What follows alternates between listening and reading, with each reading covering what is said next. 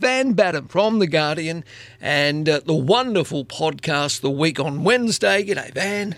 Oh, Marcus, you are so kind. It's all right. Thank you. How is your potty going, by the way, with you and Ben? It's kind of, look, I know you would communicate with your loved one each and every day, but it's kind of like a reunion via podcast every time you put the thing together every week because you're still separated. Yep, we're still separated due to all the coronavirus restrictions. I think we're coming up to 3 months now. And honestly, it's horrendous. It's horrendous. I'm in the randomly bursting into tears phase of the forced separation. And so we do our podcast once a week, and it's getting more and more emotional because I haven't seen him in so long, and I still don't know when I'll see him again. 3 months, really? I mean, how? Crazy.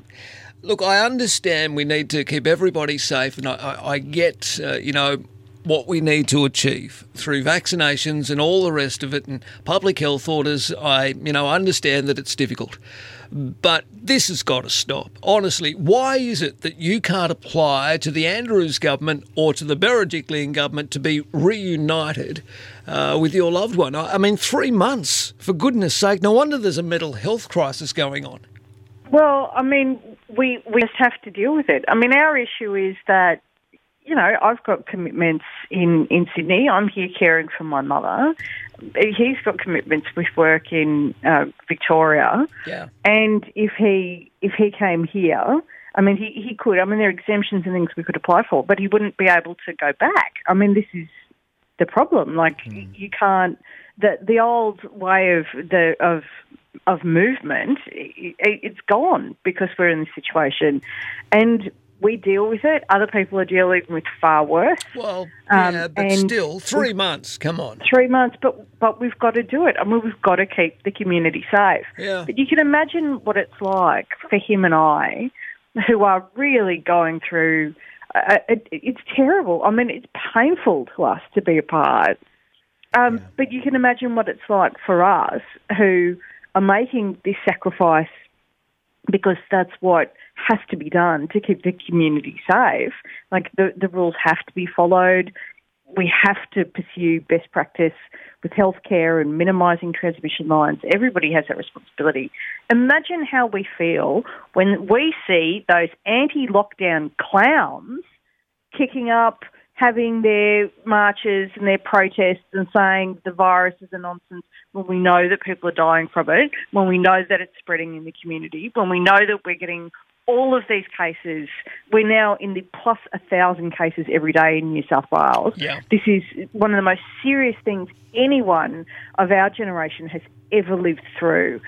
And you can imagine the absolute rage that descends on us, given the fact that we've been separated for so long, given the fact we're not breaking the rules, we're doing the right thing, we're meeting our responsibilities, to see them all out on the streets, saying that Bill Gates is putting microchips in vaccines and the lizard people are coming and they're upside down flags, the absolute garbage they go on with. Well, these people are going to be disadvantaged when we get back to some sort of normality because COVID passports, if you like, or vaccination certificates are a real thing, and quite often you will need to provide proof of vaccination unless you have a medical exemption to return to normality. That will be happening inside the next month and a half. We're hoping it'll be earlier, but by the time we reach 70-odd% here in New South Wales, they say that day may sit around October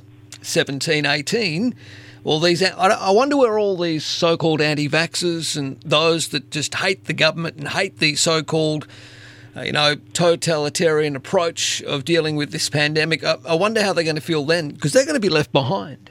What they call totalitarian, I call adult, that we have to behave like adults. We have to suck up the fact that we're living through an unprecedented health crisis that could kill enormous numbers of people.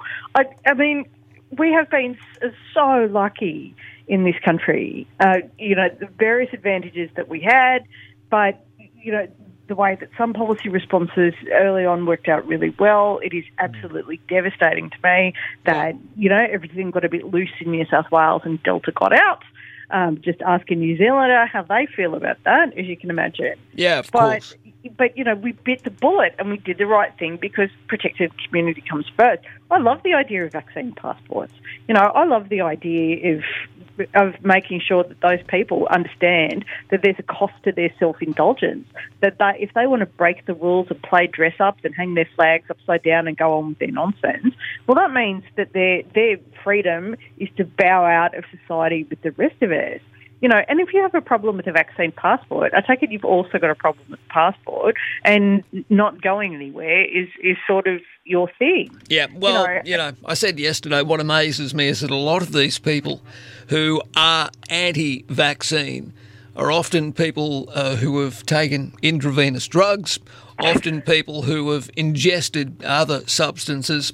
Maybe they're cigarette smokers, maybe they consume alcohol, all the rest of it. Maybe they eat junk food. Maybe. Do these people understand E numbers and the kind of stuff that goes into food? Because I can tell you, Max, they don't.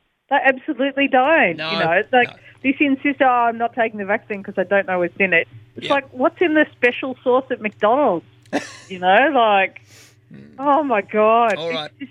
It's like being lectured to, by a bunch of slugs. I can't bear it. I just find it unbearable. I just think I haven't seen my partner in 3 months. Yeah. And it's people like you, the super spreader party, out there making this more difficult and protracting this for the rest of us. Do you know, Marcus, I will never forgive them. I will never, ever forgive them.